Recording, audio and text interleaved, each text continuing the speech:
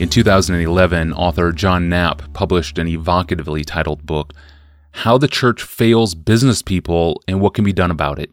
In it, he argued that the church has not helped Christians succeed in the secular business world because churches have not helped Christians in the secular business world develop the day-to-day ethical decision-making skills that they need. It's a bold accusation, but it's also one that implies quite a lot about the relationship of the church to Christian leaders in the secular business world. So has the modern church failed to equip business people, and if so, what can be done about it? Those are my questions to Dr. Albert Mohler. Among Reformed leaders in America, I'm not aware of many gifted leaders who have proven it over the decades more than Mohler has.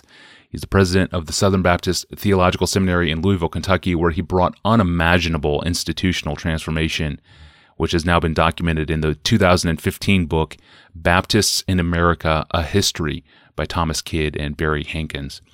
Mohler is not only a leader, he's written a book on leadership titled The Conviction to Lead, 25 Principles for Leadership That Matters. I talked with him and began by asking him if the church has let business people down, and if so, how?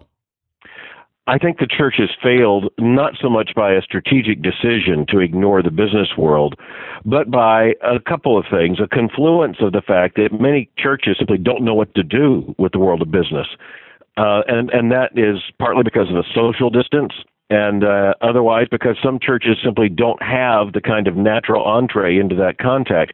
I think the second reason, though, is a little more serious, and that is a lack of confidence that we really know what to say in that world. And I think we do. I would not suggest that Christianity comes with a technical and comprehensive stated economic or fiscal policy, but it does come with the application of Christian truth to anyone who is deployed for the glory of God in the world of business. Yeah. In your book, one of the most helpful points you make is that leadership is about storytelling. You write this, quote, "No organization that exists simply for itself is worth leading. Leaders want to lead organizations and movements that make a difference, that fill a need and solve real problems. That story frames the mission and identity of the organization and explains why you give your life to it.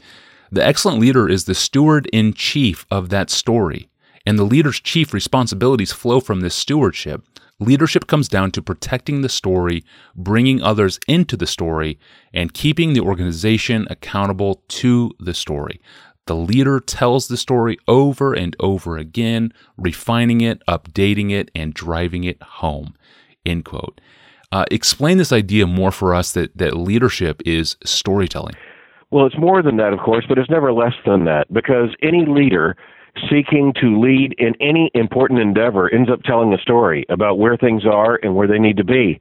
And furthermore, the leader comes with his or her own story. That story becomes a part of explaining how the convictions have come to take a possession of the leader and why he wants others to be a part of that story in order for the organization, the congregation, the institution, the family, whatever group it is, to arrive at the destination that is implied by and fulfilled by the story. So whether it's a political leader saying this is what America's all about, this is what we were founded to be, this is now what we need to do, or whether it's Moses reminding the children of Israel over and over again, remember your story. We were in bondage to Pharaoh in Egypt, but God brought us out by his mighty hand. And then everything that follows is predicated on the fact that, okay, now we know our story, we know who we are, that implies what we are to do. Yeah.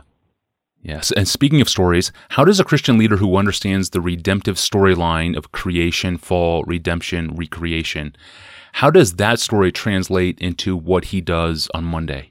Tony, I think that's a fantastic question, and it is answered only partially in terms of anyone trying to take a stab at that. But let me suggest this. I think a part of what the Christian in the business world, you might say even in the secular world, because it would apply to the world of politics or even the world of academia or the cultural creatives. I think a part of what that Christian has to say is, look, what we're doing is really important. I'm absolutely convinced this work is important. It's important because in this world, we've been put here for a purpose, and I'm very thankful to have these gifts and this opportunity and to be with you in this endeavor. But at the same time, the Christian leader says, as important as this is, and as much as we're going to strive for excellence and push ourselves to go beyond where we even could imagine we could go, this is not the most important thing in life. And I think the Christian leader always has to demonstrate that.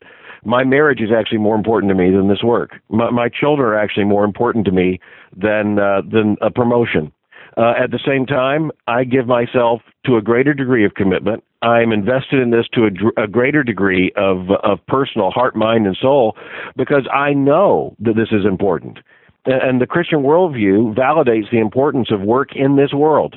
And the glory of God in the human being made in God's image, doing what God has created us to do, to use creative energy, to be driven by visions, to use the physical capacity to craft, to manufacture, to create, to use the relational gifts to be able to sell, to buy, to bargain, to negotiate. All of these things are validated in terms of a biblical worldview that says this life we're living right now is not something that is just a prelude to real life. This is real life. We're promised an even more real, richer life in Christ to come, but this life is validated as being important, not only to us, but to the Creator who gave us these gifts and gave us life and gave us a task. Yeah, so every company should be led from a sub-narrative to explain why their services or products matter, but some don't, or at least it's not obvious. I mean, how would you counsel a businessman in a corporation that, to be honest, seems to have no compelling story to protect? What then? You know, there is an old Christian theological concept that is important here. It's called sphere sovereignty, and it reminds us that we are responsible for that which is put into our care, under our stewardship. So one of the things that every Christian in the business world or the secular world needs to remember is that we're not responsible for the things that are beyond our pay grade. If the company we're working for doesn't have a clear grasp of its story, we're probably unable to reach 2 or 3 executive levels above to solve that problem. But where we are, where our unit is assigned, the work that is ours, that has a story. And we're at least going to be very clear about what our story is.